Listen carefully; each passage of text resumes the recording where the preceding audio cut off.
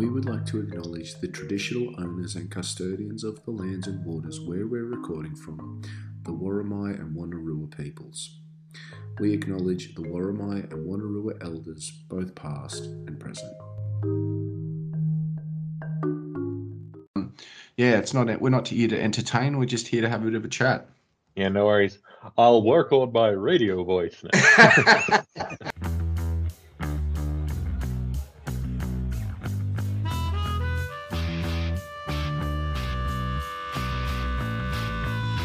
Who was on the field for the Newcastle Knights. Darren Tracy's first touch of the footy.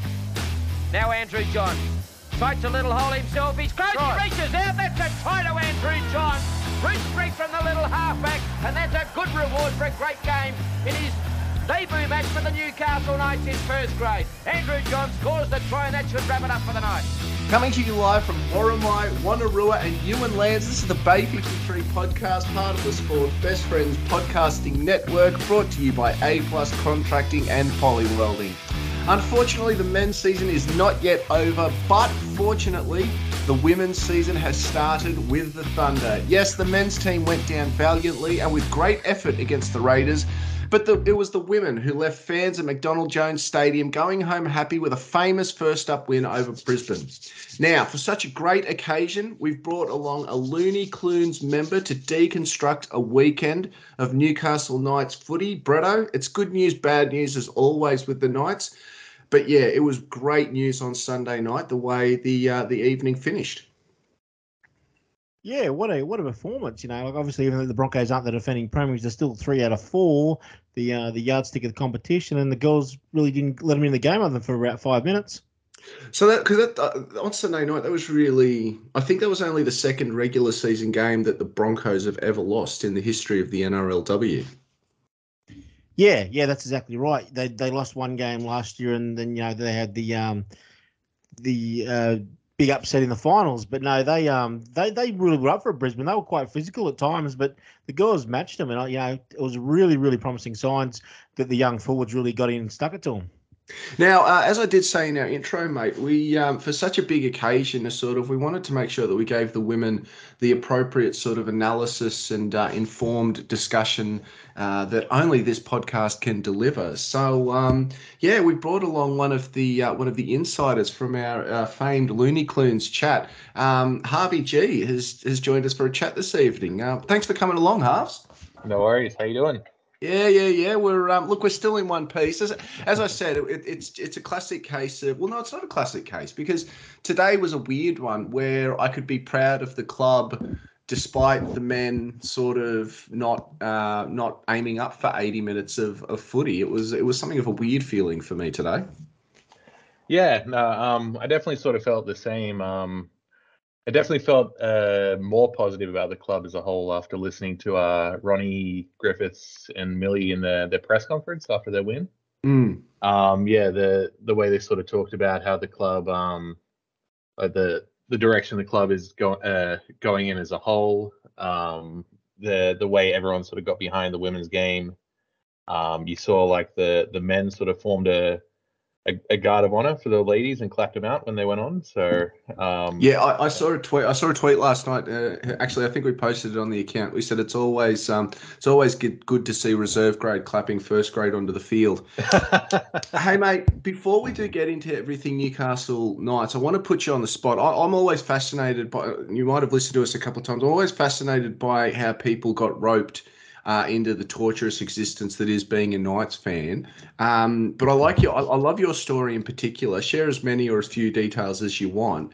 What got you sort of hooked on the Newcastle Knights Rugby League Football Club? Yeah, so growing up, my dad raised me to be a Souths fan, sort of really drilled that into me. Around the late 90s though, as we all know, the Rabbitohs got kicked out of the comp. And my dad sort of in his despair and desolation sort of said, that's it, it's over. They're never going to be back. Souths are gone. You can find a new club if you want. And I sort of being I looked at the map where we live. So I'm from Taree, looking at the maps, seeing Newcastle was the closest city geographically, and being given permission to follow a team with Andrew Johns in it, I sort of grabbed it with both hands. And then, South came back a couple of years later, and I'd gotten very used to following a team that was good. So, I think the old man expected me to come back, but I did not. I always love that story. The thing I love about that story, and I always appreciate that there's some geographical proximity to it, but I just love the fact that you were drawn to the great man. Like like there's just something about a Knights fan saying it was Andrew Johns who hooked me on this club, and I just haven't been able to give it up ever since, despite how awful we've become. That to me just illustrates even more greatness that is Andrew Joey Johns. Yeah, he was my hero. Well, he's still my hero. Boys, it's been yet another sort of fascinating week to be a Newcastle Knights fan. So much has sort of happened since, so much has sort of happened over the past few weeks. Brett, I want to bring you in on this. What is your take in terms of where the men's team is at the moment with their discipline? It was a big deal last week in terms of Tuala and Bradman being dropped for last week's game because they were late to the team bus. Good thing, bad thing? Does the club really need this attention at the moment, or is this, if anything, a great opportunity to start putting those things in place? Because you're like, well, there's such a shitstorm going on with the club. We might as well just jump in while the water's still extremely warm. I mean, I'm in two minds, because it's one of those things where it's a small thing and you sort of think you should be missing games for being late for a bus. But it's obviously little details like that which have grown into the discipline problem we have. So I think that it's got to the point where the club just gone, well, we have to pick up the little things. We have to get every little detail right so that nothing is accepted. So then, that's the only way you build it to the point where the big things don't happen. The big things happen because you get away with the little stuff. So I hope that the club have just gone, well, we just need to draw a line in the sand and go, no one's getting away with anything. Every little minor detail will be punished. And personally, I personally think you should be punished. If you're a professional, anything, in your job, you don't turn up for a meeting, at a place you're supposed to be on time, you should be punished. They had to turn up for their employer told them to turn up at a certain time to get on a bus so they could make a plane home, and they didn't do it. That's a discipline problem. It's still something that rugby league, and I think professional sport in general, but particularly rugby league, struggles with. Like where they still don't know where the line is between wanting to be a traditional rugby or a traditional rugby league club, but accepting that it's a professional era. Because what you say is absolutely right. It's such a small thing, but whenever it's the case with small things, you say you could go one of two ways. You're like, it's not a big deal. It's such a small thing. Why are you overreacting? But the flip side to that is it's such a small thing. It's no big deal. Why is it so hard for you to get it right? But we also don't know why they were late. Were they late because they'd been out all night and hadn't got back to the hotel yet? Were they late because they'd gone to someone's house? We don't know why they were late. It's not just a simple case of they didn't turn. The bus was at the hotel for them to get the bus to the airport, so they weren't at the hotel in the morning. They were coming home. To me, that says they were out all night.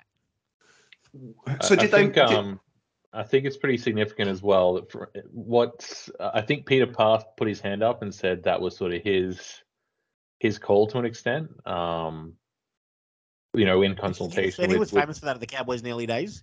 He was famous for picking them up on everything. I remember Jonathan Thurston used to bitch and moan when Thurston first got the Cowboys about how much they would fine him little amounts and stuff because he would do Jonathan Thurston things and be late for meetings.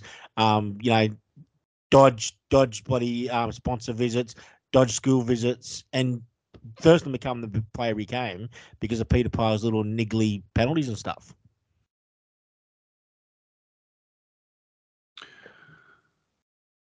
I'm just because so much has sort of happened over the past sort of few weeks. I'm trying to I'm almost at the point now where I'm like that was the only controversy since the last time we recorded, right? Like, because I think the last time we actually recorded, the Kurt Mann, Kalen Ponga thing had happened. Just quickly, also, boys. shout out to the people that put the memorial on the Dunny door. that was outstanding. I actually follow that guy on Twitter. He advertises himself as former comedian from Newcastle, but he's still firing. It's so funny you should say that though, brother, because I was like, I'm not going to lie to you, I was fuming when I first saw that because I was like, fucking Newcastle, we still love to lay the boot into our own. This is bullshit, but no, you got to admit that is actually a good game. It's just taking the piss in the new way. Yeah, it's too funny to get too mad at it. Yeah, but like well, it's not really controversy. I guess out of that, or following on from that, sorry, the two things are separate. Is news started to filter through that Tyson Gamble, of all players, the famous mulleted man from the Brisbane Broncos, is on the outer at the Broncos to the extent that the Knights are now looking to sign him. There are reports filtering through over the weekend that the Knights have not only signed him, but it looks like we've signed him to a 3-year deal. Tyson Gamble, Alex, I'll throw this over to you because I know that you've got some fairly informed or at least fairly detailed thoughts on the topic. Gamble to Newcastle, good thing, bad thing? Well, I think if you look at how the roster's shaping up for next year, we've got two halves in the top 30. One of them spent a significant portion of the season out through, personal issues and has been very, very inconsistent. And the other one, I think he's slogged his guts out. He's played really well, but I think there's been signs that the full, the going through the rigors of the full NRL season it's taken a bit of a toll on him. He's begun to struggle physically a little bit, I think. I know he's carrying that knee injury, so it's probably not fair to judge him too much on that. But either way, it's a bit rough going into the season next year with two halves. We have to get another one. The best off-contract half is probably Jock Madden, who hasn't impressed too much, I don't think, in his opportunities for the Tigers. And the club knows him well past time he was a junior. That's with the Jock Madden thing. I always go, well, the club knows him as well as the Tigers know him, and they passed on him, and they don't want him. So I'm happy to go with them on that. Yeah. So then you got Gamble, who, in a perfect world, I'd like to be able to be getting in Nathan Cleary, Mitch Moses, someone like that. But Andrew Johns. Oh yeah, I'd settle for Joey. But Gamble, I think all the things that a lot of our fans take the most issue with, us included at the moment, the team just not showing the heart, the desire, the competitiveness, not sticking their tackles. You won't get that from Gamble. My take on him is that if we could get the best out of Clifford every week, Clifford would be the best half at the club, but Gamble has been close to, he's been at least a 7 or 8 out of 10 every week that he's played, that I've seen him play. He's, not afraid at the moment. He goes looking for the ball. I think he'll be very popular. He's competitive. I think the big thing about it, he's competitive. To me, he'd be an animal on the training paddock. He'd be racing the coach off to get a bottle of water. That sort of guy. Yeah, absolutely. I just look. I don't see it. I still haven't gotten on board. I mean, this is the bloke, from my mind, that we used to like. We were laughing at the Broncos for having to rely on this guy in the halves, and I sort of. Like I'm there for the effort. I'm there for the mongrel, but I'm just not there for the cut snake aspect. And I sort of because you ran some stats past us in the Looney Clunes, Alex, and you did point out that from an attacking perspective, he delivers. And he probably delivers more than what our current halves do. I think the issue for me, though, is that, and because I said something to you similar over the weekend where I'm like, sometimes these stats aren't a stat for stat like. Like, there's been a lot happening at the Broncos this year that, from my perspective, I mean, we do it all the time. From my perspective, I firmly believe if you put Jake Clifford in that Brisbane Broncos team this year, I've got every faith he doesn't play as inconsistently. You know, we always say, you know, if you put Kalen Ponga in a Penrith Panthers or a Melbourne Storm, you know, everybody would be lauding him as the greatest. And he wouldn't have to do anything different. He'd probably do exactly the same stats, but because the wins would be around him, it would make his performance look better. So, I mean, I was sort of a bit, I was vehemently against the Jack Hetherington signing. Bretto, you brought me around on that, and I can see where that's coming from. But at least when it came to Jack, you sort of pointed out, no, like this is a forward that has the leg speed that just needs to sort of get it right, that right mentality, or at least just take that edge off, and he'll be a key mate. I don't see enough of what Tyson Gamble delivers for us to sort of say, well, if you just calm this area of his game down, he'll be the half that we need. I just haven't seen it yet. I think it's I think you said it best, Bretto, when you said, look, he's a great depth half, but from what you're sort of saying, Harvey, he wouldn't be a depth half. He'd probably be a half that we'd be relying on. And I think as a club, as for the Newcastle Knights, that's not a position that we really want to be in. Yeah, I think he starts at halfback next year if he's with us. I'm pretty confident that's what would happen. Really, you don't think? Because I think Brooks is a fake and play. I think Brooks is coming. You think they'd play Gamble over Brooks? Well, they might put the 6 on Gamble's back, but I reckon Gamble would probably touch the ball more and get into first receiver a bit more and sort of bring Brooks onto the ball a bit. So, the numbers might not be 6 and 7, but the player who is playing as the halfback a bit more, I think would be Gamble. Yeah, okay. See, I don't disagree with that. I think you're pretty close there. My thing with the Gamble is that, to me, because we've basically bottomed out this year. Yeah. So I don't think anyone's got expectations of us being a top 4 team next year. To me, Gamble's a guy that can come in at the low points of a season and pump some energy into your team. He can come on. He can come on during that origin period. He can come on late in the season if your season's dead or you got a few injuries, and really pump some energy into the team. But I personally don't think the club have any intention of him starting the halves next year. I think we'll get onto it later. There's an option for a fullback to come and KP to go to 6, and I think Gamble to me is him and Clune will be fighting it out for the third string half. Well, you've mentioned it, Bretto, or at least let's just get straight into it. So, because when it comes to everything Newcastle Knights, Newcastle Knights generate clicks, and there's nothing like a recruiting, a Knights recruitment story to really get those clicks happening. So, not only are we sort of just coming to terms with the idea of a Tyson Gamble playing for the Newcastle Knights, but then again, word starts to filter through the media that not only is Tyson Gamble coming to the Knights, but KP wants to move into the number 6 jersey so that we can make room for Ruben Garrick. Now, I think, and when you first told me about this, Harv, I pondered it. I think I said to you, I need some time. My main issue was that I'd been pretty vehement online to point out that he wasn't anything close to the fullback that Kalen Ponga was. But the more I thought about it, that was a move to me that made sense. That was a recruitment that improved our squad because it freed up KP from an attacking perspective, but it filled that fullback perspective where Ruben Garrick has shown this year he's not only just a relatively safe replacement for Tom Debojevic, he's probably earned the right to be one of the 16 starting fullbacks in the NRL. Yeah, he's like if Dylan Edwards, made the same meters, but also didn't blow all his two on one.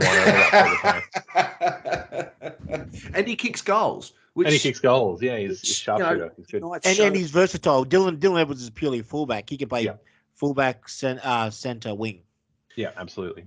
And so what we saw against the Raiders was that goal kicking in the end was actually the difference for us on Sunday. If we were able to land a few more conversions, maybe if you're going into halftime, it's sort of with a 16-point lead or even an 18-point lead, as opposed to just that really sort the infamous 14 points. The infamous 14. Yeah. That sort of mirage of a safe lead. You called it half time, mate. You said 14 is the death lead, and we've done it a couple of times. We've come back from 14 down. We did it to Canberra, and we did it to someone else.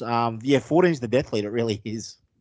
But Ruben Garrick, and what confused me about the Ruben Garrick news though was that we've just been told Tyson Gamble's coming to the Knights because we've got a halves shortage. But we're going to do that as well as put KP in the halves. So now all of a sudden we're going to have 4 or 5 halves so that we can bring Ruben Garrick in to play at fullback. So I still maintain something. And as you said, Bretto, Luke Brooks is coming to the club. So now all of a sudden we're going to have this just vast array of options in the 1, 6, and 7 position. Something just doesn't add up. Something just doesn't feel right about what the club is purportedly doing. I reckon it'll be Brooks or Garrick. 2 irons in the fire. You got two players that need a release. So rather than just sort of trying to get one and ending up with nothing. I think that Adam O'Brien has learnt this year that we need Nicho Hynes types, guys that can play multiple positions. Because we've had to shuffle. We've had guys literally playing out of position because we've had no one else. I think he really has learnt the Melbourne way of you have guys that play multiple positions, and then hopefully they excel somewhere, which is what Melbourne have done, and that's how they've essentially produced their spine. I think, and I disagree with Harvey on that one. I think that there's a real chance the halves and fullback next year be Garrick 1, Ponga 6, Brooks 7, and maybe Gamble 14. Ooh. Half? I think it just comes down to whether we got the cap space, because I reckon it's probably cap space. Unless we're paying insane money, cap space is not an issue. Yeah. Well, if anything, I actually get the impression we probably have more. I think we'll have more room in cap space next year because, and look, I'm only speculating this. Correct me if I'm wrong. I do have a tendency to get the cap issues wrong, but isn't there some sort of rule that you have to pay at least 95% of your cap every year? Yeah. So we're at that bottom limit. Yeah. So we've got that. So apparently, we've paid that bottom limit, and our big contracts we've all paid chips off that in advance for next year. And that was what I was going to say. So aren't we even more in credit where we're going to have to spend even more money next year? Yeah. Which sort of opens and the cap's going up too. Yeah, exactly. No, exactly. In fact, they've started reporting that a lot more recently. So I don't think there's any doubt next year we are well over $1 million in cap space and getting closer to 1.5, maybe above that.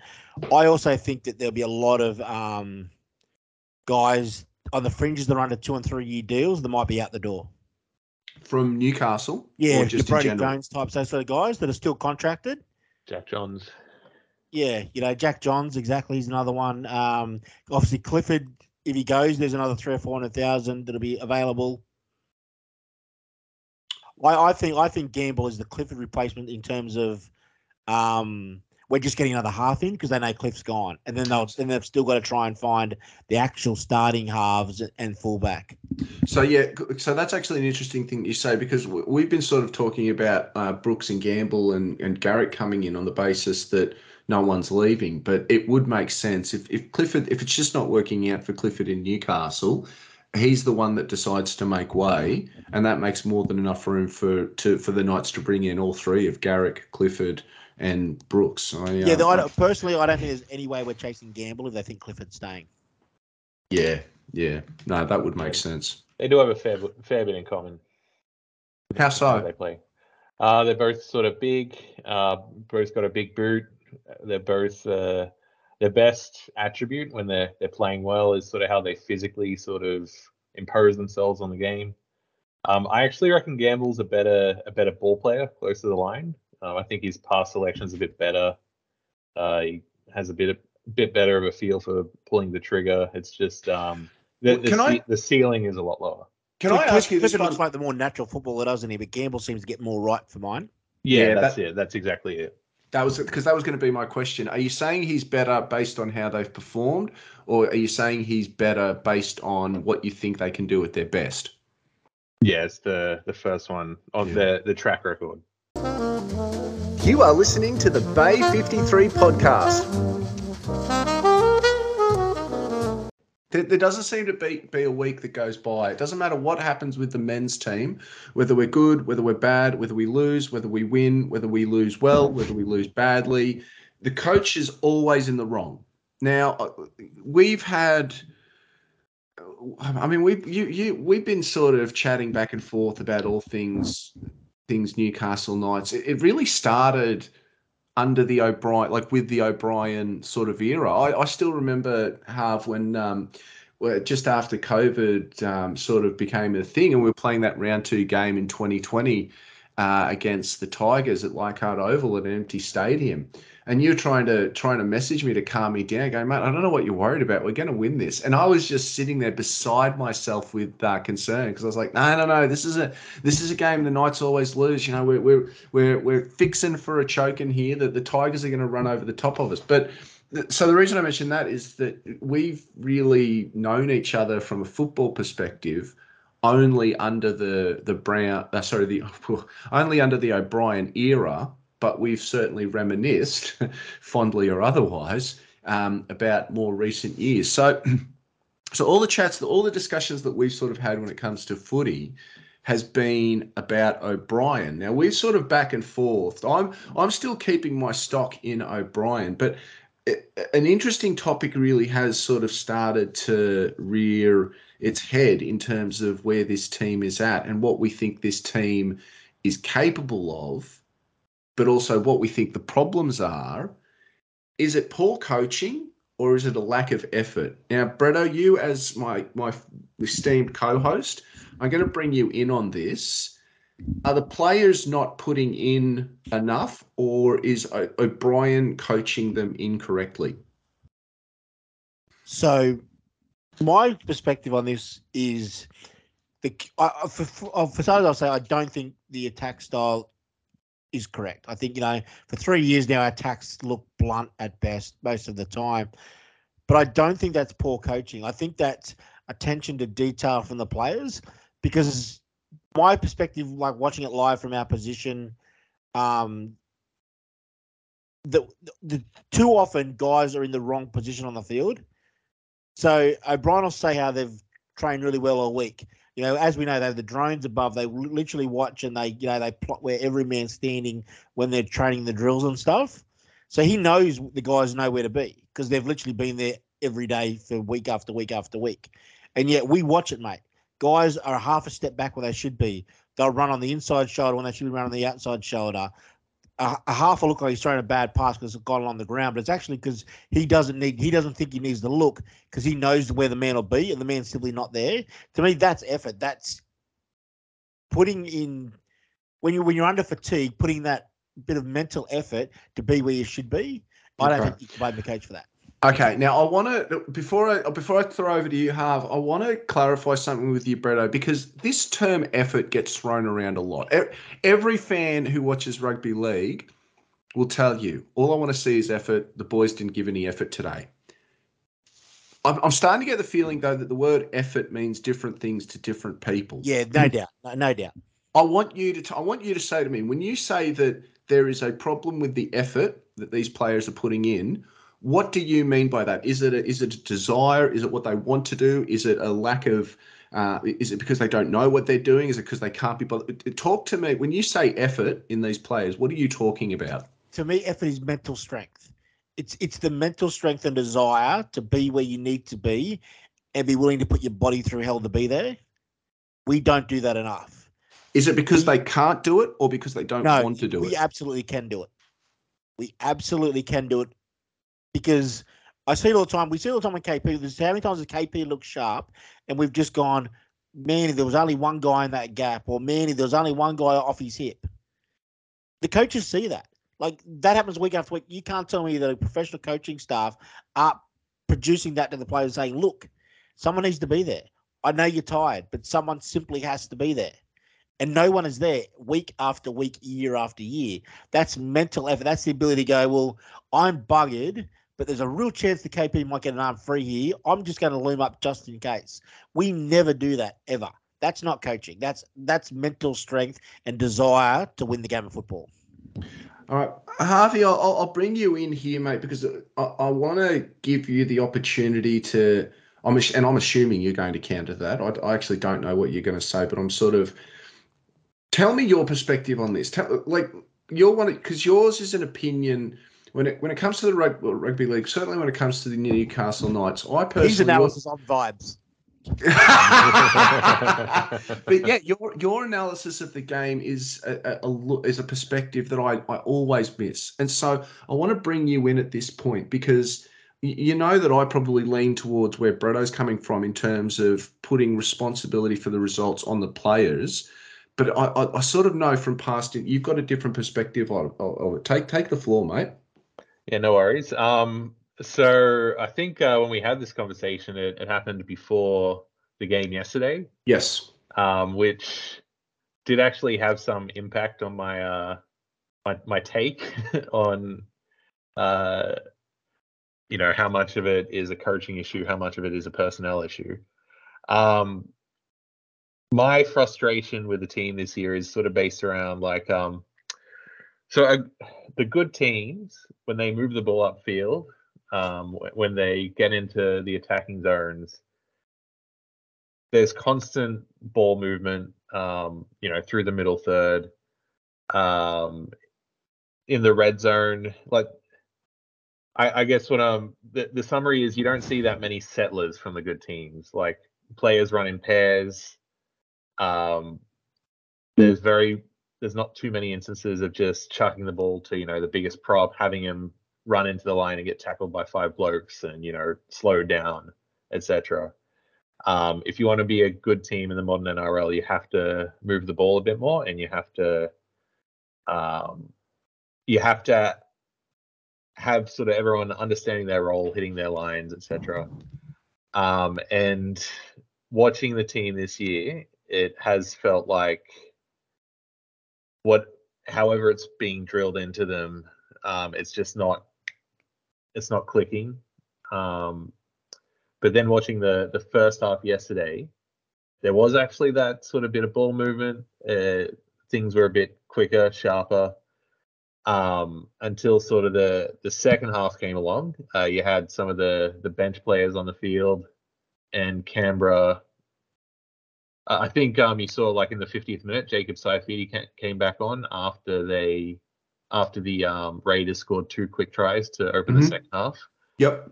That kind of tells you, I think, a fair bit about, where the coaching staff thinks the issue lies. Certainly, like, as soon as you take JSAF off, the sort of middle defense falls apart and you lose control of the ruck. But yeah, in the second half, I'm sort of rambling a bit here. The second That's half, all right.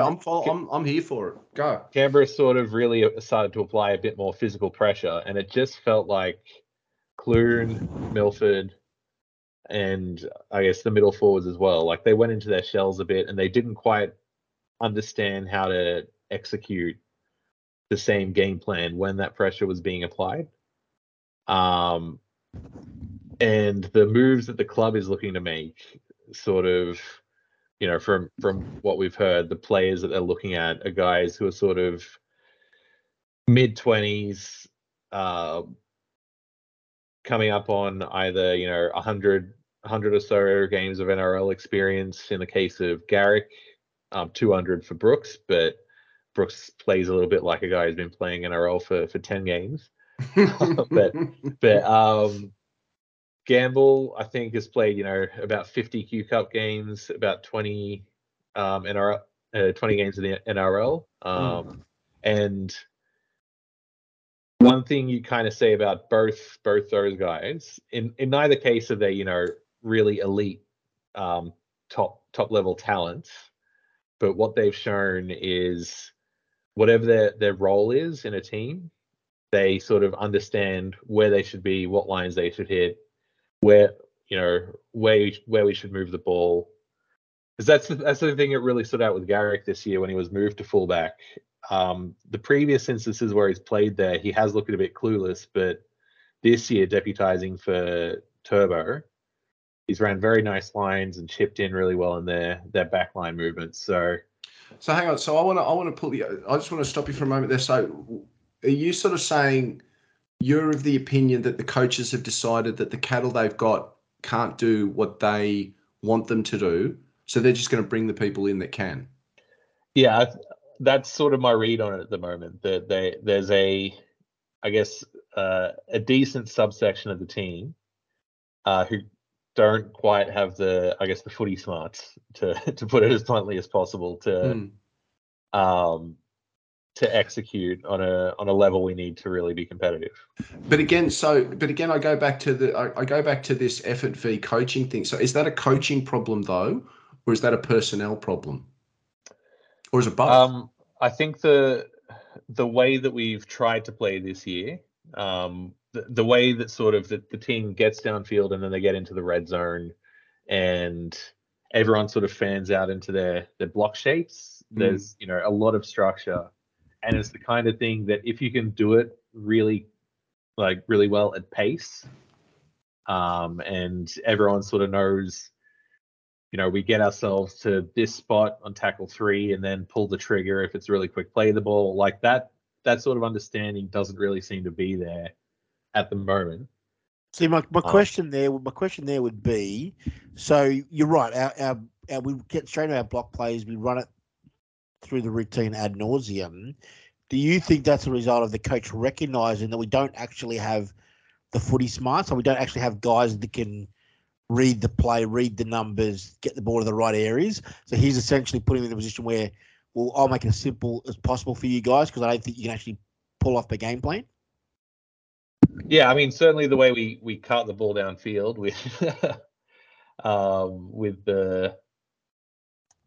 a lot of one out running, and the way they sort of take a couple settlers to get things going. I mean, the way that definitely the fact that we use we've pretty much always tried to have a ball playing 13 on the field. Because you're of the opinion, like Kurt Mann is out. You're sort of the opinion, whatever it is that we're trying to achieve, the answer isn't Kurt Mann. I've got that right, haven't I? Who do you think starts at 13 next year, Harvey? Adam Elliott. Yeah, okay. Yeah, I think. So you think Adam Elliott is a bench player? I think so. I think Elliott. Well, again, it's that classic thing of Simi Sasagi's 20. He's played 10 games in the NRL, and before that he missed so much footy. He has the tools, you can see it, but then you got Adam. You don't think Elliott. there's a temptation to put Elliott on an edge and Simi at lock? I think the temptation might be there. I think there's a decent chance sort of Elliott gets moved around, and that's part of why they want him. He's the Mitch Barnett role now, where he plays edge and middle depending on what's needed. Yeah, except I think he's a bit. I think he's got his head screwed on a bit better. Oh, he's a better player than Mitch Barnett. I don't doubt that at all. But I mean, if you watch Canberra on the weekend, you did see Elliott getting into first receiver a lot and sort of being used in that link role we've tried to use Kurt Mann in. I must admit, he's run at hooker to be sharpen up his ball skills. He's you always had a bit of ball skill, but the time he's obviously trained at hooker, he's actually his ball skills and his ability to identify numbers has really improved out of sight this season, I think. Yeah, absolutely.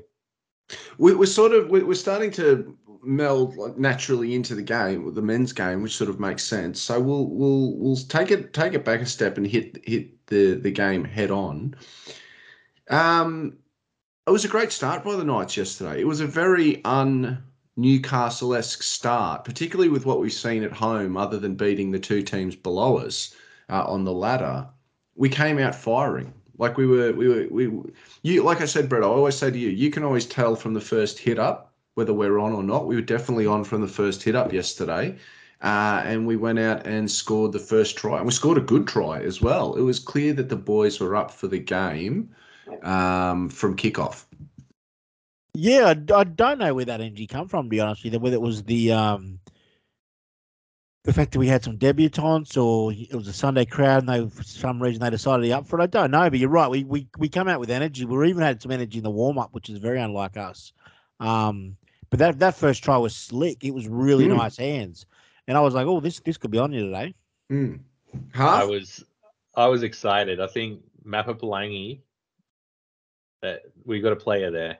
The way I think it looked relatively simple, his assist there, but I think if you watch it again, it looks it was more impressive than it actually looks, because you can sort of see him as the ball's coming to him. He changes his line a bit, the sort of the way Ponga did when he came to us, because I think Brody didn't quite nail his decoy line, and Mapa Palangi sort of had to shift the angle of his run before he received the ball to get on his outside shoulder, and he just very classy, very natural. He's definitely a footy player. Like there's no doubt about it. He looks natural with the ball in his hands, but more as I was mentioning at half time yesterday, K-Dog, when I sort of saying on the replay, you can see his eyes, and he actually has the ability to look at the defender and know exactly when that pass should be thrown. Because even though it looks like he's got quite quick hands, he doesn't immediately throw the ball. He actually waits until the defender is in the perfect position where he's committed enough but can't quite get a hand on it. So it was just, a bit of skill that we haven't seen, and I don't think Bradman Best actually possesses. Nah, Bradman Best is a bit more of a battering ram. Yeah, no, that was exactly the term that sort of came to my mind as well.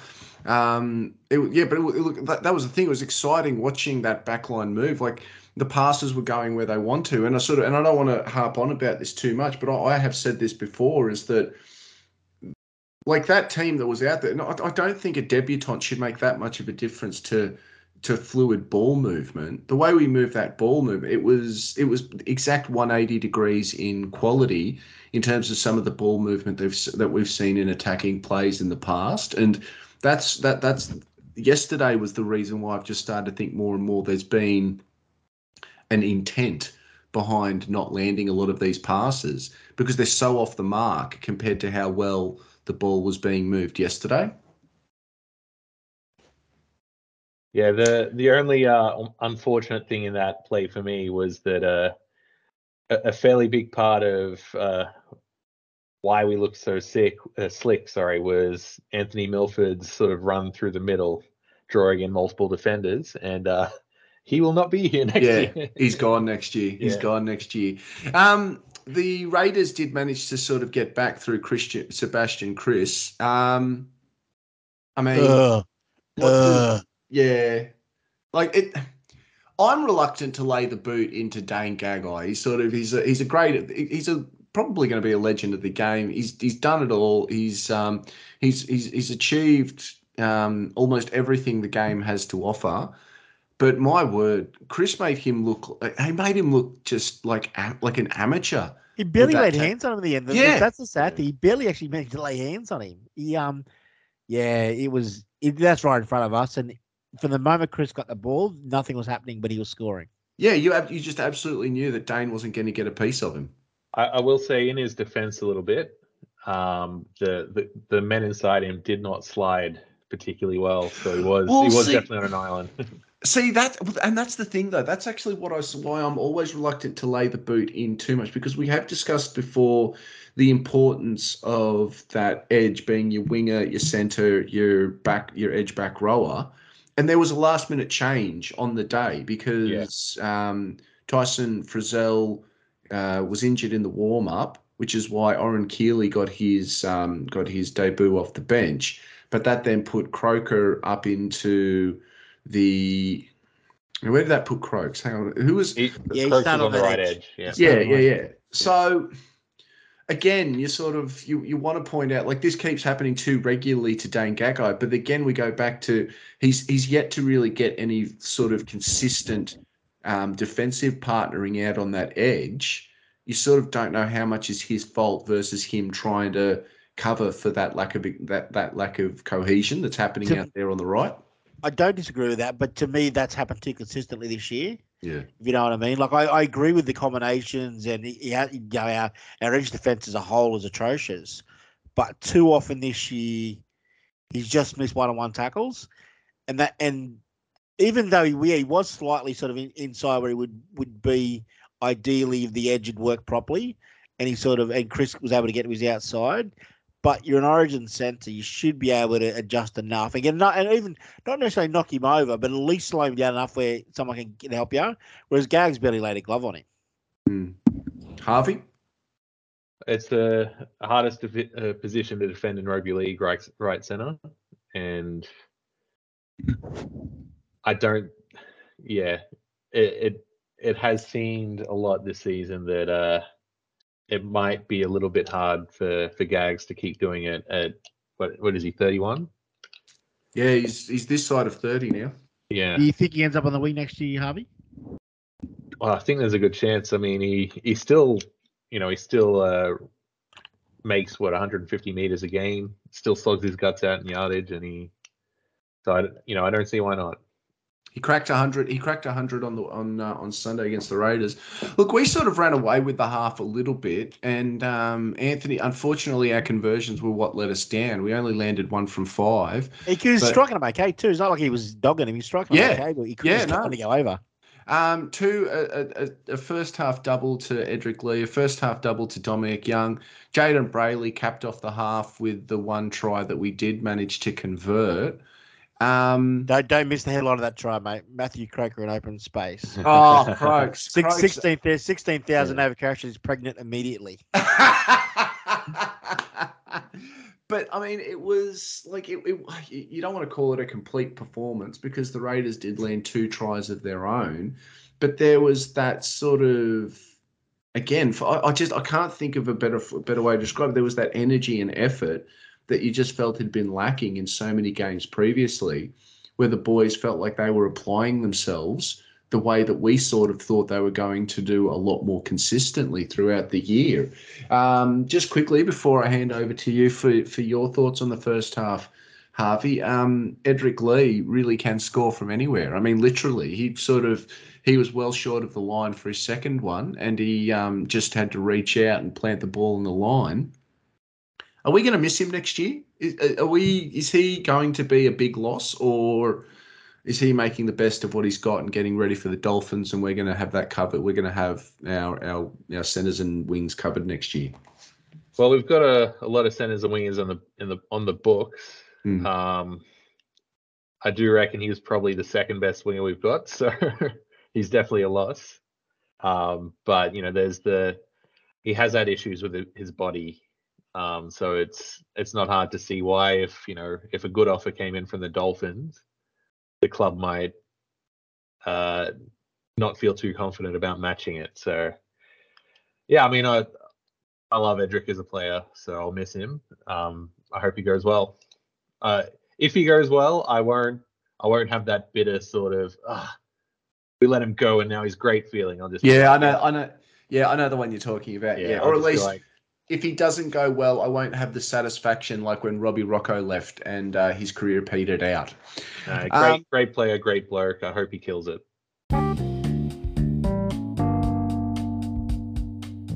I'm no expert. I just love the game. But more than that, I love the community. If you're a fan of rugby league or the NRL, you'll love Big T's Tees. Unique, affordable, and made for fans. Find a link to the online store in the show notes below. You'd look good in one of Big T's tees.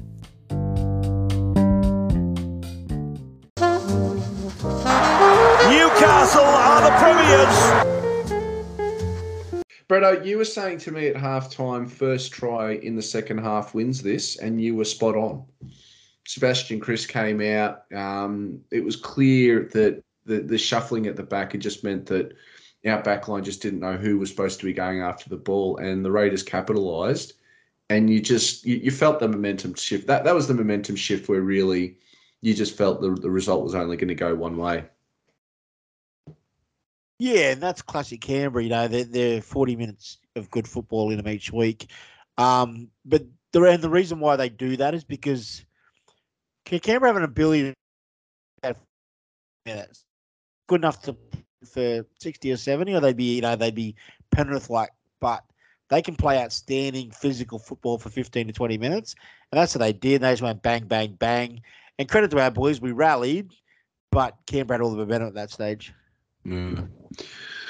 I want to take you boys through, I'm big on my running meters. Christian Mapapalangi was actually the only one from the back five that didn't crack 100. Tex Hoy, 197. He's having a cracking season. I'm really hoping. I'm not hoping. I'm looking forward to what he's going to do over in the Super League next year. Look, Clem got his regulation 165. He smashed it with the post-contact meters as well. This is where I start to get a little bit concerned, though, is that Brodie Jones, 94, yeah, not too bad. Jacob Safidi, 116, yeah, that's pretty good. But then it really does trail off. Crossland, 31, okay, he's a utility limited. Sorlo, 51, Sasagi, 27, Croaks, 47. It felt like Croaks did more than that. Did the team tire? Croaks only got 47. That's 30 of those in one run. Wow. I think that's just a reflection of the fact that, he's a middle forward. You'd usually expect to play 20 minutes a game, and he's, filling in as an emergency back rower. I'm sure the directive from the coach was just keep moving, make your tackles. But that's the thing. Did that cost us in the second half? Because like you said, Canberra were always going to come out in that second half and try and lift to chase the game. Mm. And it was like we just didn't have that other level. But not only did we not have that other level, we started to regress because, like you said, we didn't know how to play when the game was being brought to us. So was that, how do I sort of put this? I'm not trying to get back to the earlier conversation, but could we approach that a bit differently? Is that something we could have done differently at halftime to prepare us for a better second half to maybe get the win? I don't want to. Canberra was smart with. We know what Canberra was smart with. Canberra went physical when our bench forwards are on there. Guys like Hudson Young absolutely mauled the kids. Yeah. And I'm Maitland's own Hudson Young. I'm sick of the sight of that bloke after he broke our hearts in the first game. Oh my God. Nothing hurts me more than seeing a Maitland boy absolutely rip us to shreds, and he owns us, absolutely owns us. Yeah, that's kind of the story of the game. I think if DSAF was fit, things might have gone differently. But in that period just after second half, you could sort of see what was happening. Or at least the coach understood what was happening because JSF came back on, 10 minutes into the second half, where usually it'd be held back until about minute 60. But yeah, the big difference on the night is they had Papali, Tapine, Hudson Young, Adam Elliott all fit, and Emre Gula also had a big game off the bench.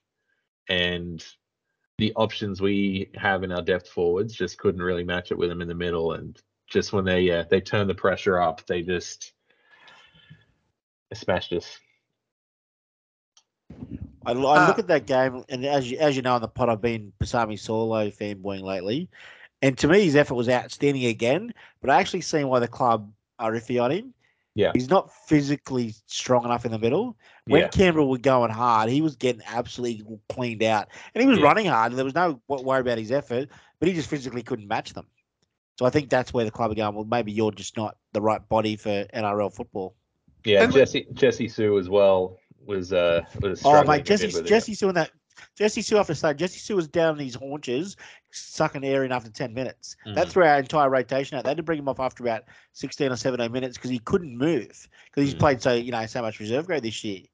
He was absolutely shot to bits after 10 minutes. Jack Whiten scores the winner in the 71st minute.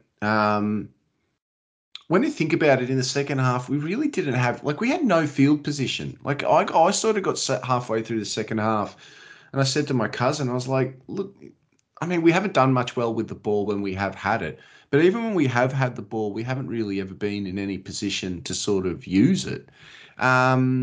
Eddie sort of, tried to get the miracle try at the end with his reach out. The ball touched the corner post. The corner post. So that was out.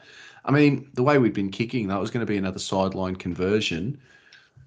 This is going to sound weird, but it's sort of I can understand again. I can understand where O'Brien was coming from in his presser, sort of praising the effort and saying he was happy with the application. I mean, at the end of the day, it was a 6-point loss to a team that's chasing finals. We're really a team that had nothing to play for other than pride. And you look at some of the other results over the weekend, the way it could have gone. It was a loss that was, again, hard to take, but not as hard to take as some of the other losses that we've experienced at home so far. Yeah, the effort was definitely there. One thing that would have been really useful in that second half would have been a half with a bigger boot and a better feel for sort of when to just hoof it down the other end early in the tackle count, get it, and get the boys sort of ginned up for a big chase and just try and wrestle something back physically. But that didn't really happen, and it just did seem like they were just shell shocked. Hey, boys, before we do jump off the men's game and get on to much more fun topics to talk about, some of your thoughts on, or at least any random thoughts that come to mind over some of the results over the weekend. I mean, it's one of the historically the biggest weekend of blowouts in the history in the NRL era. I'm still sort of shocked by the 72-6 that the Roosters handed out to the Tigers. We knew the Tigers were bad, but I didn't see that coming. Either of you? That was disgraceful. How many of those tries as well were conceded just straight through the middle, just like simple hit-ups? I mean, I know there's fans have put up with a lot, Tigers fans, but it felt like a new low. They just no effort at all. Pathetic. I will say about the blowouts, the interesting thing for me is that how many teams at the bottom of the table have, it's not the right word, but essentially given up on their seasons. Like there's so many now where a guy's got a niggle, they're like, well, he's just out for the season. Oh, that guy's going to need ankle surgery. We'll just get his surgery now. Oh, that guy's got a sniffle. We'll set him out. Some of those teams you couldn't even recognise. The Tigers are loaning out first choice players. Yeah. Or letting Luciano Leilua exactly leave right, halfway through the year. Yeah. And Manly, like you can't tell me all those Manly guys that suddenly pulled out in the last week couldn't play if they wanted to play. Is the season too long then? Is 24 rounds? I mean, 24 rounds sort of feels a bit. So how long do you think it should be? It's always been too long. I think it should be 20 rounds. Harvey? But the problem is when you've got, with the amount of teams we've got, you can't make a 20-round competition with the amount of teams we've got. We've either got too many or not enough. You either need enough teams, sort of 20 teams that have 19 rounds, or you sort of need to have 12 teams that have 22 rounds or something.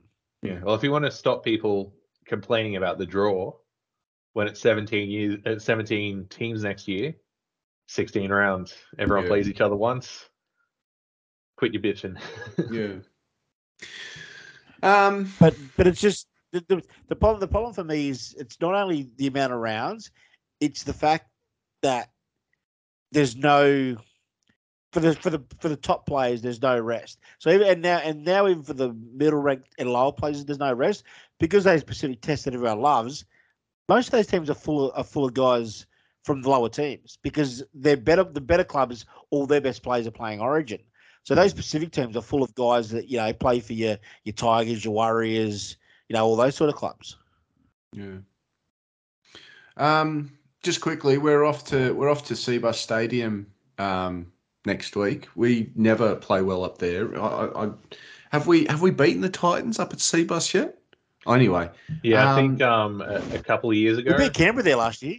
We did. I think at the end of 2019, we beat them like 38-6 or something. The Titans. Are you sure about that? I know that we beat them at home 30. I know that we beat them on Old Boys Day in 2019 because that was Christian Wolf's one win. But I thought we got towed up in 2019 up at the Gold Coast.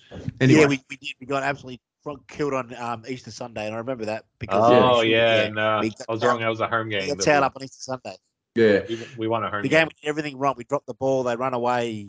That game. Yes, the worst game ever.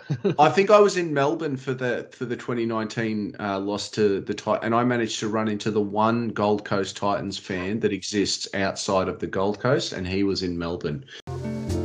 Down the blind, Andrew John. Inside for Albert. Albert will score. Albert will score. Newcastle have won the grand final. Let's do something we very rarely get to do on this pod, and we haven't been able to do. Oh, it's questionable whether we've been able to do it at all this year. Let's not only talk about a Newcastle Knights win, let's talk about a Newcastle Knights win at home against a very, very, very good team. Ladies and gentlemen, the NRLW Newcastle Knights are off the board, not only for season 2022, but in the club's history, recording their first ever win in the NRLW, 32 points to 14 over the Brisbane Broncos.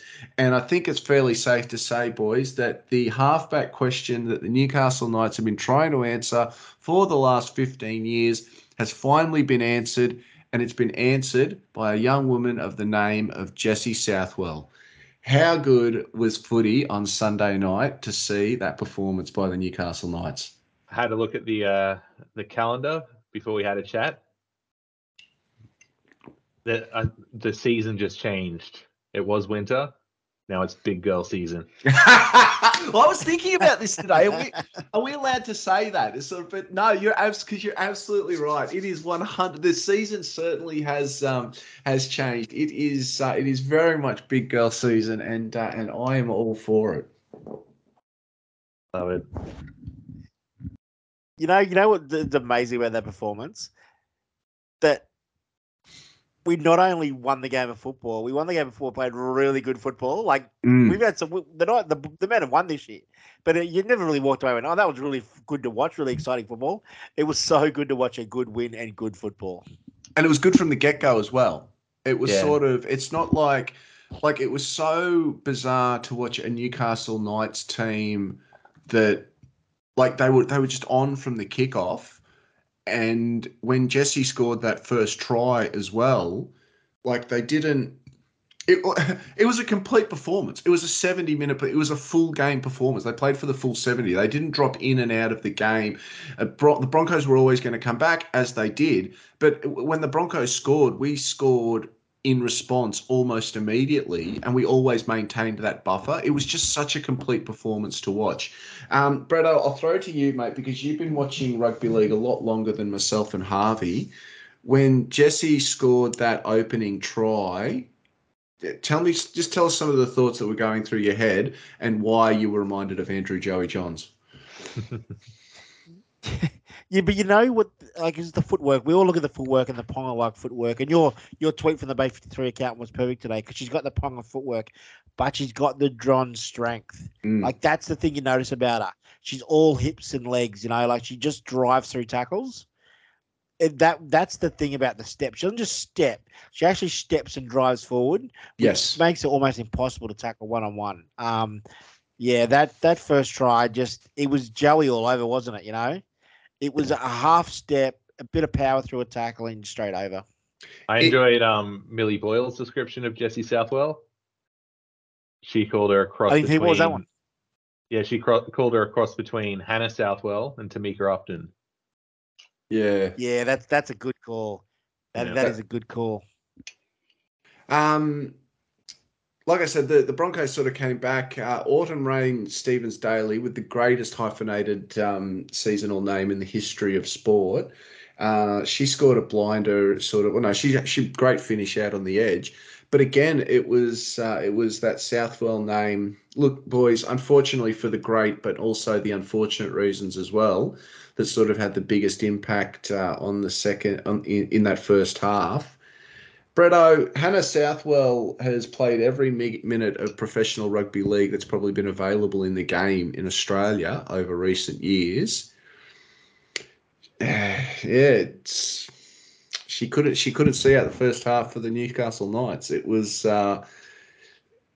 how do I say this? The curse is real. It's the curse is where 100% she literally real. stepped forward, slipped on a slippery bit of turf, and just sort of slid a foot forward like everyone does every morning in their bathroom, and has likely done her ACL. The curse is real. The only problem was the jersey numbers got mixed up, and she was in 13, not 9. Now, Harvey, you and I was like you. Sorry, you were sort of messaging us back and forth a little bit after the game last night, and I saw something that you mentioned. Now, because I probably missed the timeline a little bit, but you are right. Like the test that she did on the field indicated that not only was the damage not significant, but she almost played out the rest of the half. I'm just trying to find out when it was that she eventually. Yeah, she came off with 2 minutes to go in the right, first yeah, half, right. Yeah. So she did played come off, couldn't move. It like it locked up on her. Yeah, so you sort of. I guess what I'm trying to say is that for Knights fans, there actually is still hope. And I mean, we're recording. We haven't heard anything sort of since we started, but there actually is hope for Hannah Southwell's season, given that she did seem to pass those on-field tests and she played out the rest of the half. Yeah, I mean that's the hope we're clinging to at the moment, that she did something to her knee. They did the on-field tests, and usually they're pretty good at telling if someone's done their ACL with those on-field tests, and they let her keep playing. And I don't think you could tell that she'd hurt herself. Like if you had told me that she had, I wouldn't have believed you. So hopefully she's okay. The thing is, but because the season's so short, she's only got to done an MCL, and she's likely to miss the rest of the season anyway. Yeah, my hope is she's done an MCL or a PCL, and she's back for the World Cup. That's me. That's the hope I'm clinging to. Okay. Well, the hope I'm clinging to is that her knees are magical and she'll be fine. Okay, gentlemen, I can tell you she's still waiting on scans. Hannah Southwell's World Cup ambitions hinge on a knee injury suffered during what was an historic occasion for the Newcastle Knights. So this is being reported by Josh Callanan in the Newcastle Herald. Club officials are hoping for they're still hoping for the best but fearing for the worst as they prepare to name their team tomorrow. There are concerns mainly. They say the concerns are still around the ACL. Yeah, so we still don't know. Look, but it's interesting, because normally ACL is bang. They know almost straight away. Yeah. Yeah. So that's probably the biggest. I mean, as always with Knights, we always do things differently. We like to add a bit of theatre to it, but that's all. That's the weird thing about this one, isn't it? Is that normally you know straight away, but with the Newcastle Knights player, no, we're going to keep you. We're going to keep you in suspense. Now, Hannah did herself a mischief.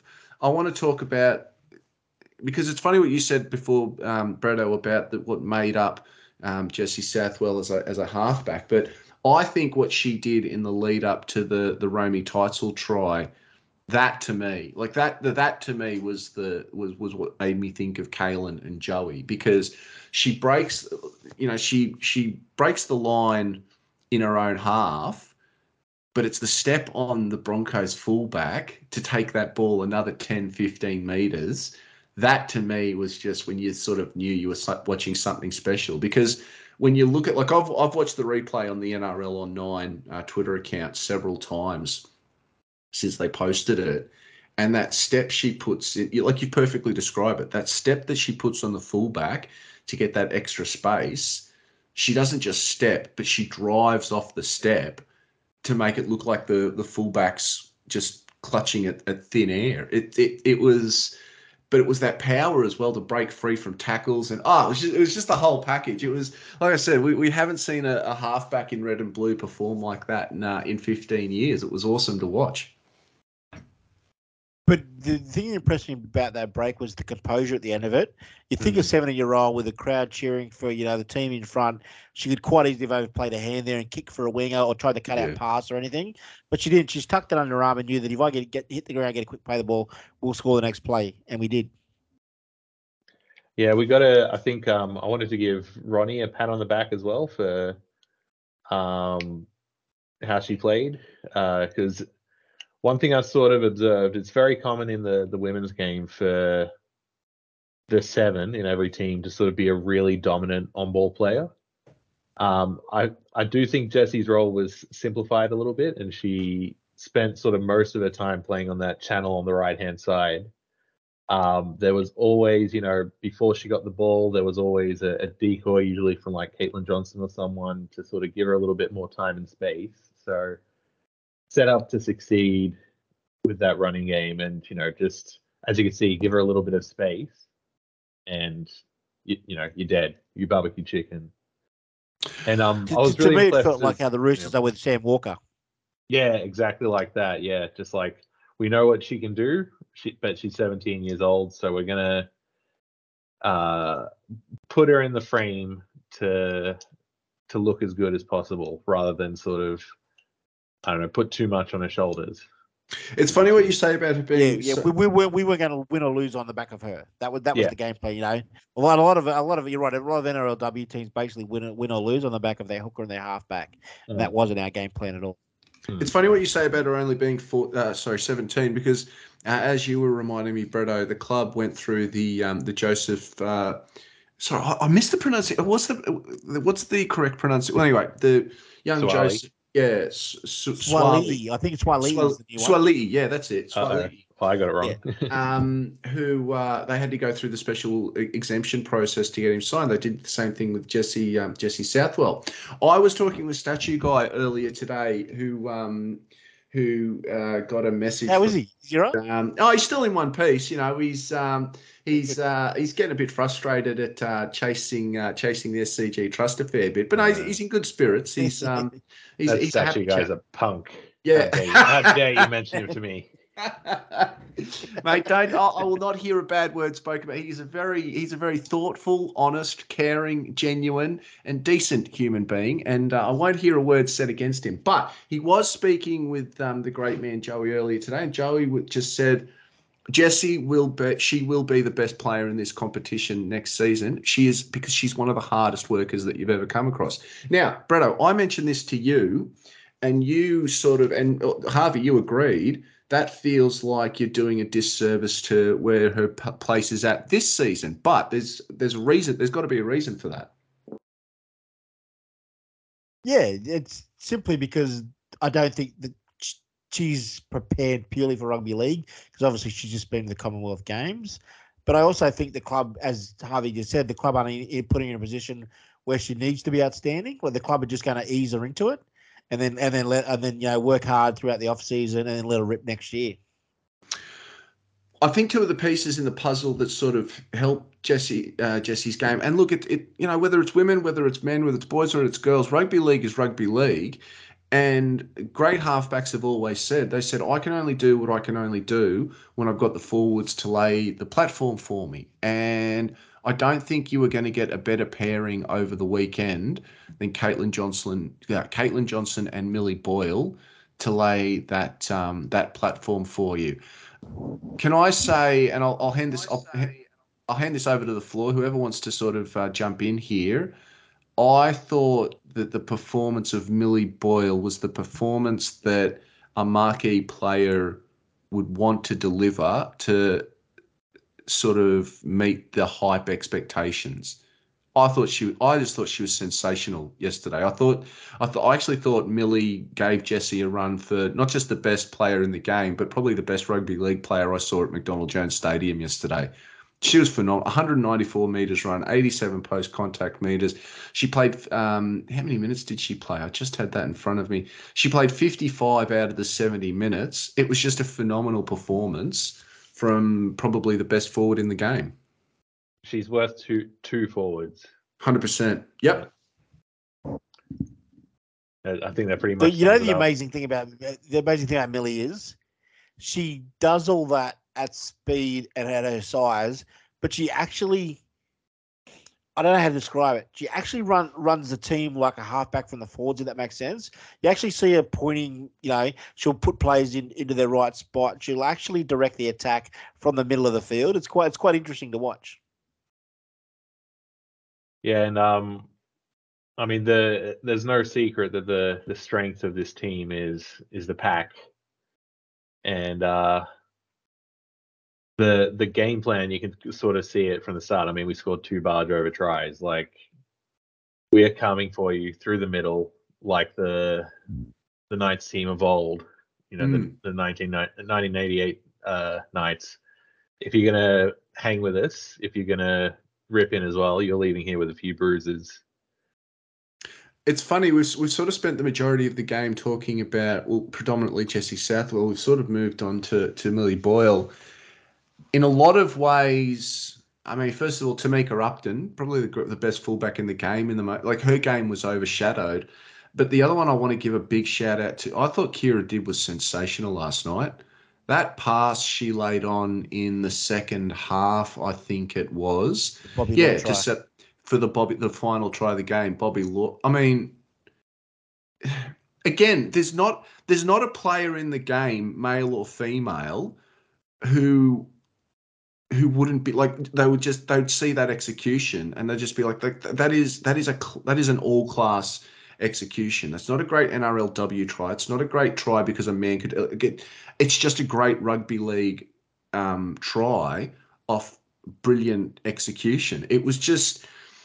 I got to be honest with you. Like, last night was probably some of the most fun I've had at the game, because it was probably the first time, and I'm talking in years here, where you could just stand around with your mates, you could have a bit of a laugh, you could enjoy some good footy, and your team won.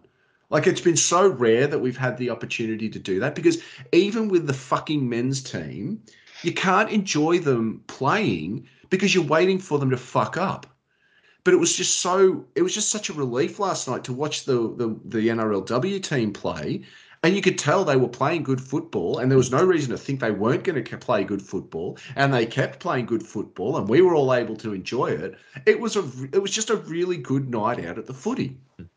And the really pleasing thing was, after the game, they, like, in the press conference and from a few of the players as well, the main thing we heard from pretty much everyone was, you know, yeah, it was great to get the win, but we thought we were a bit sloppy. You know, we dropped the ball too much. We let them back into it, etc. So they don't look at that performance and think, wacko, we beat the benchmark of the competition. You know, job done. We're the best. Hooray! They were not 100% happy with their performance, which is really exciting for the future of this team.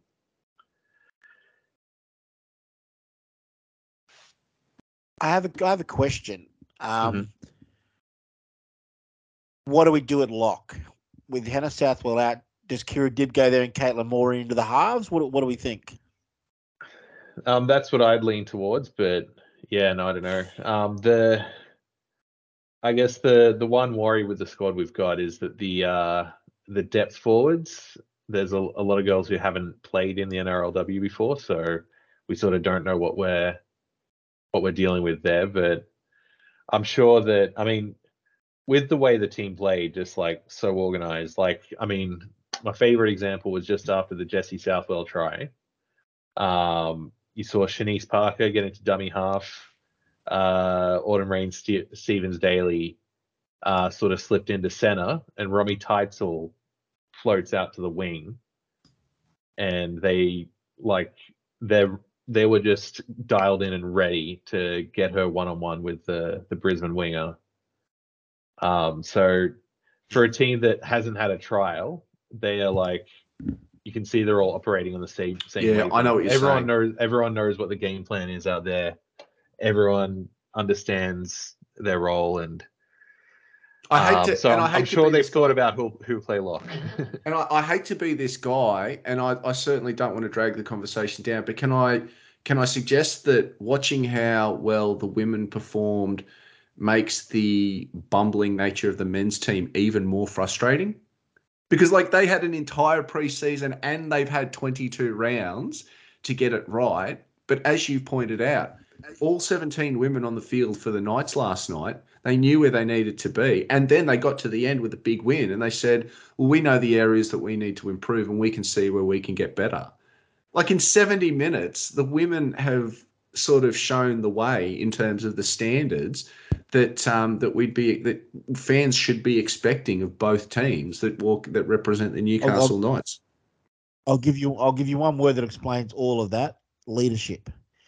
That women's team are full of elite players that have been in the elite levels of the game, and they drag everyone up to their level. That's your Melbourne Storm type, where you've got 4 or 5 absolute greats of the game, and it doesn't matter who fills the rest of positions in.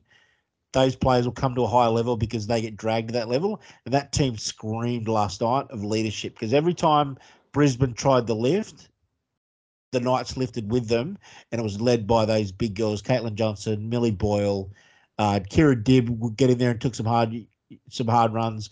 Romy Teitzel, she's not the captain anymore, but she still played like she was the captain. Yeah, the leadership in that team compared to the men's team is night and day. Yeah, they went and got Millie Boyle for a reason that goes beyond just how dominant she is physically on the field. Yeah. Do you think it made it? Millie Boyle builds the culture of the entire organisation. Whether she stays here for a couple of years, or she's gone, or she stays here for a career, she's the catalyst to build a culture, just like Glenn Lazarus was at the Storm.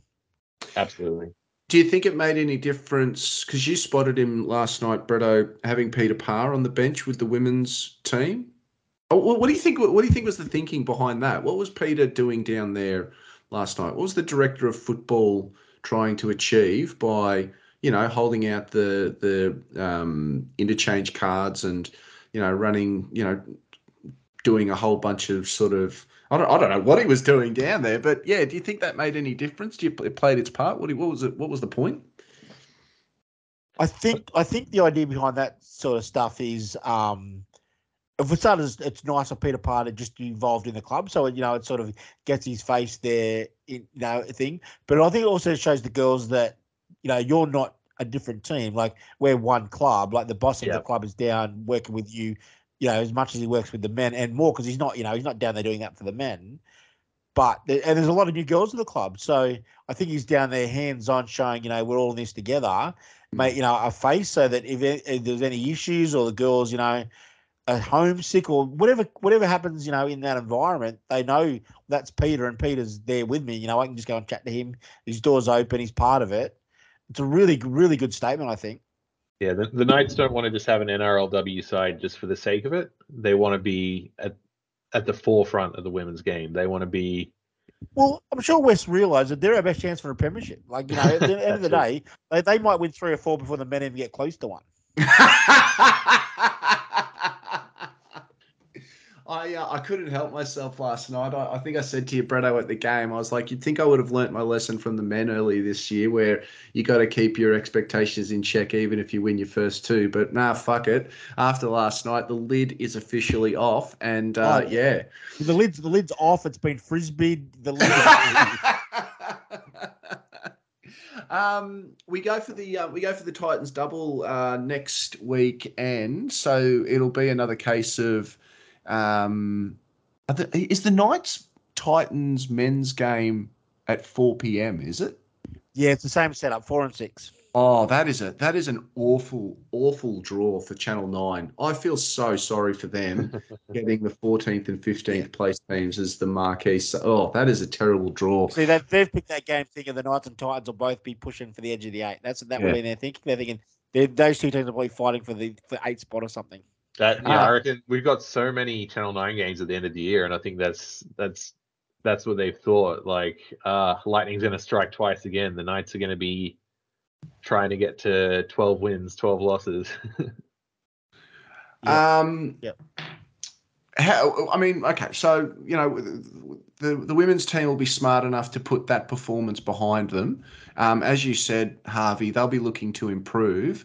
The Titans came off a fairly tough loss to the Dragons yesterday, 26-12. They weren't disgraced. How do you see this matchup next weekend, boys? How do you see the NRLW team sort of will the Knights try and do more of the same, or will they try and mix it up against the Titans team? Where does that game sort of go next Sunday night? I reckon. I think the game plan is going to be the same.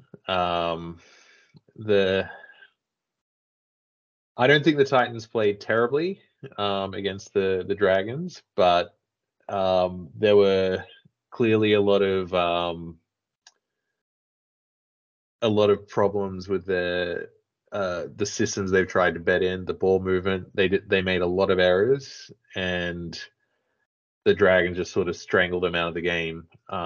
So they look like they're a work in progress. Their pack does not look particularly great. I think the old girl, Steph Hancock's pretty good, but I think they're gonna have a hard time against Millie and Caitlin and Romy and many other of our forwards. Yeah, the Titans have got some strike. They got some elite backline players. Yeah, but Polite yeah, we really should good. absolutely we should truck them in the middle. Hmm. Steph Hancock's great, but she can't control our pack rolling tackle after tackle at her. Yeah, and I think watching him play the Dragons, who probably have the next best pack after ours, sort of, it's definitely made me more confident, because they have a sort of similar thing where they're just so relentless through the middle, they kick to the corners, and the Titans really struggled with them. They just did not get out of their half very often, and unless there was a penalty, they struggled to get past halfway for most of the game.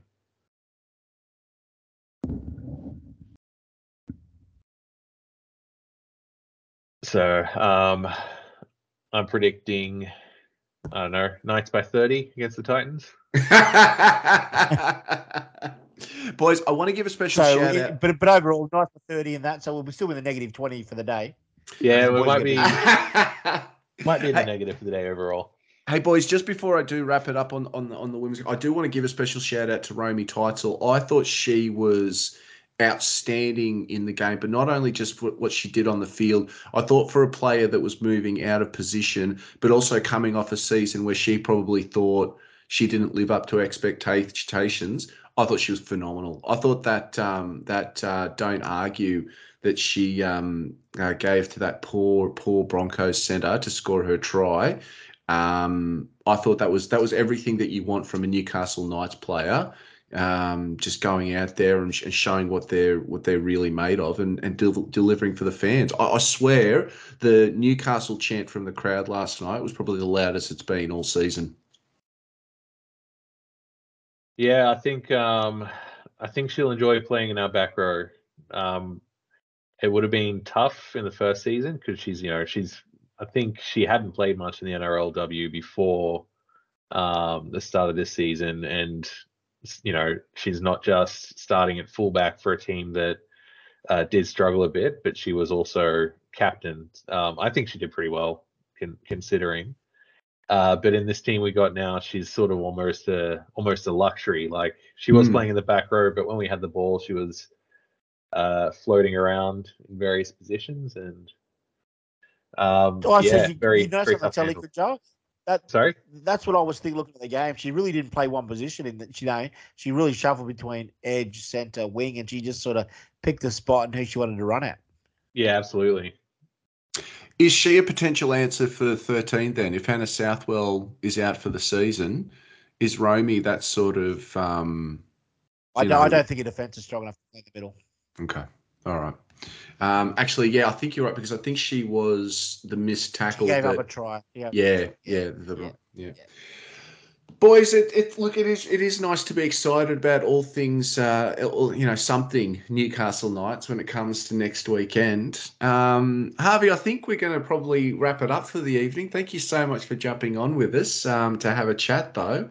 It's been good fun. It's like I said, you have a perspective on the game that always makes me think about it differently. I get frustrated when I don't agree with you because you're normally naturally right. But yeah, thank you very much for joining us to have a chat about last weekend's games and what we can look forward to next weekend.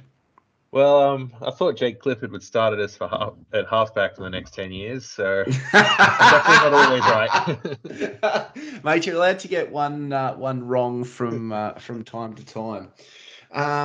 Just very quickly though, before we do sort of sign off, boys, I'll drag us back down into the mire very briefly for the men's game.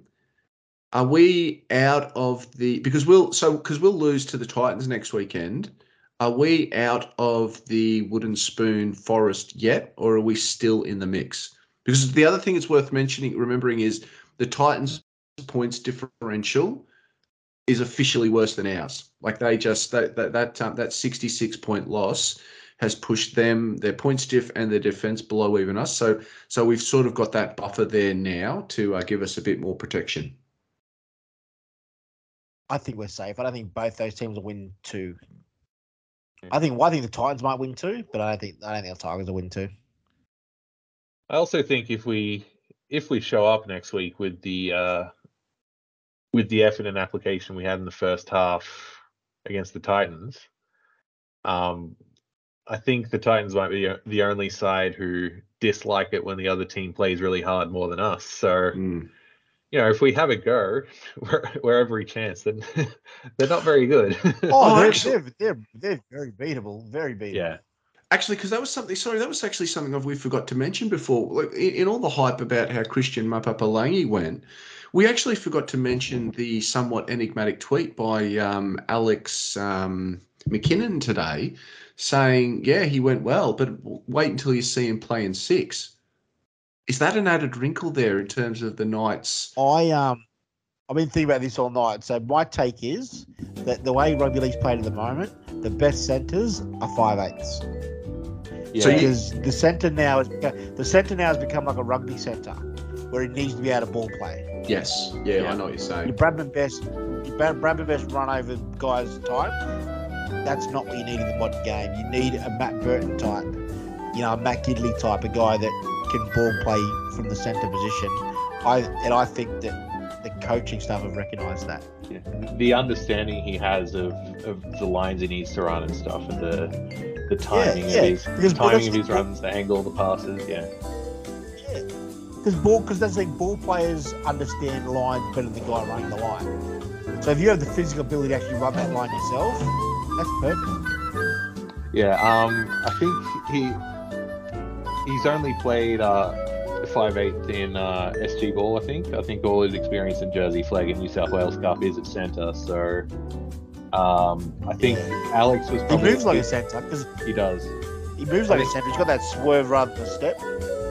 I think Alex was probably a key part of us recruiting him, and he probably would have, his eyes would have lit up watching him play 5/8 in SG ball as a young fella, but it seems to me that internally the club thinks of him as a centre. Very quickly then, I want your first answer that comes to mind. Alex, does Mapapalangi play 5/8 for the Newcastle Knights in the NRL? Yes or no? Possibly, if we get an injury crisis. But I reckon there's, on the strength of yesterday, once we get another preseason to him, I reckon there's a very good chance he lines up in the centres round 1 next year.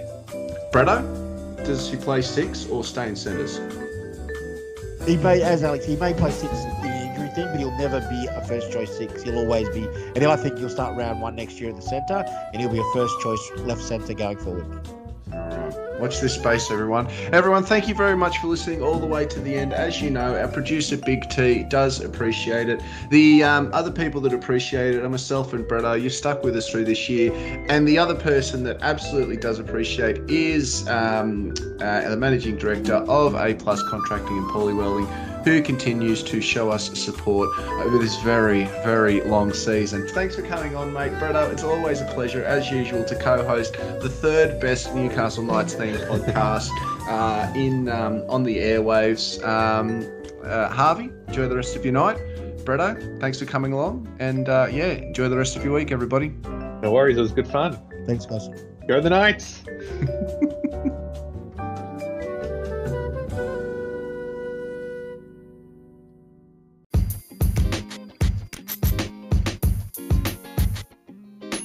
Sports Best Friends would like to thank you for listening right to the end. You are our kind of people. Find other great sports podcasts in our family by subscribing. And remember, Social media isn't a bad place, you just need to follow the right people.